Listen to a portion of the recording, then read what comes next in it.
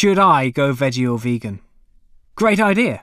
Lower consumption of meat and dairy is essential for the food supply, climate change and biodiversity. But none of us needs to go quite all the way unless we want to. Some of the world's meat and dairy still comes from grass-fed animals. And some of that grass is grown on land that is not fit for crops. Whilst it's true that some of that space might be better used for other environmental purposes such as carbon capture and biodiversity, we should not dismiss the role that animals can play in turning nutrition that we can't digest into food that we can. Animals can add to the variety and health of our diets, but there is an undeniable need for a reduction to perhaps half of today's global average meat and dairy consumption. It means we will need to see much deeper than 50% cuts in meat consumption in most richer countries.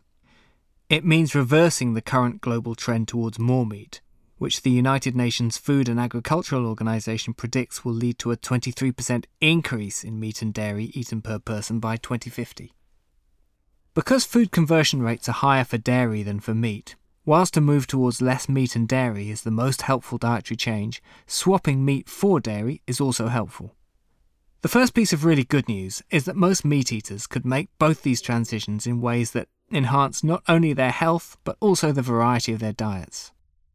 Just a personal view, but in a taste and texture contest, surely veggie haggis slaughters the traditional version. A second piece of good news is that, as I write, veganism is gathering momentum in many rich countries, providing perfect role models for the world's aspiring middle class. Cutting consumption of meat and dairy also turns out to be the best place to start when it comes to cutting the carbon in our food. I'm using carbon as a shorthand for greenhouse gases, of course. I've written about food greenhouse gas emissions extensively before, not least in my first book, How Bad Are Bananas? The Carbon Footprint of Everything, which I now unashamedly plug, along with a couple of academic papers on carbon and diet. To summarise all of that, the top priority is to cut down on ruminant animals, cows and sheep. There is no need for extremism here, just moderation and a broadening of choice.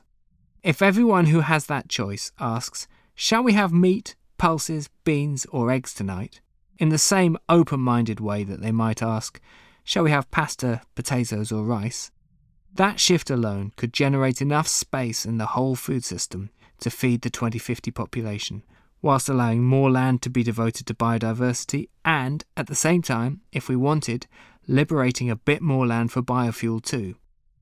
And we'll look later at whether biofuels are bonkers or not.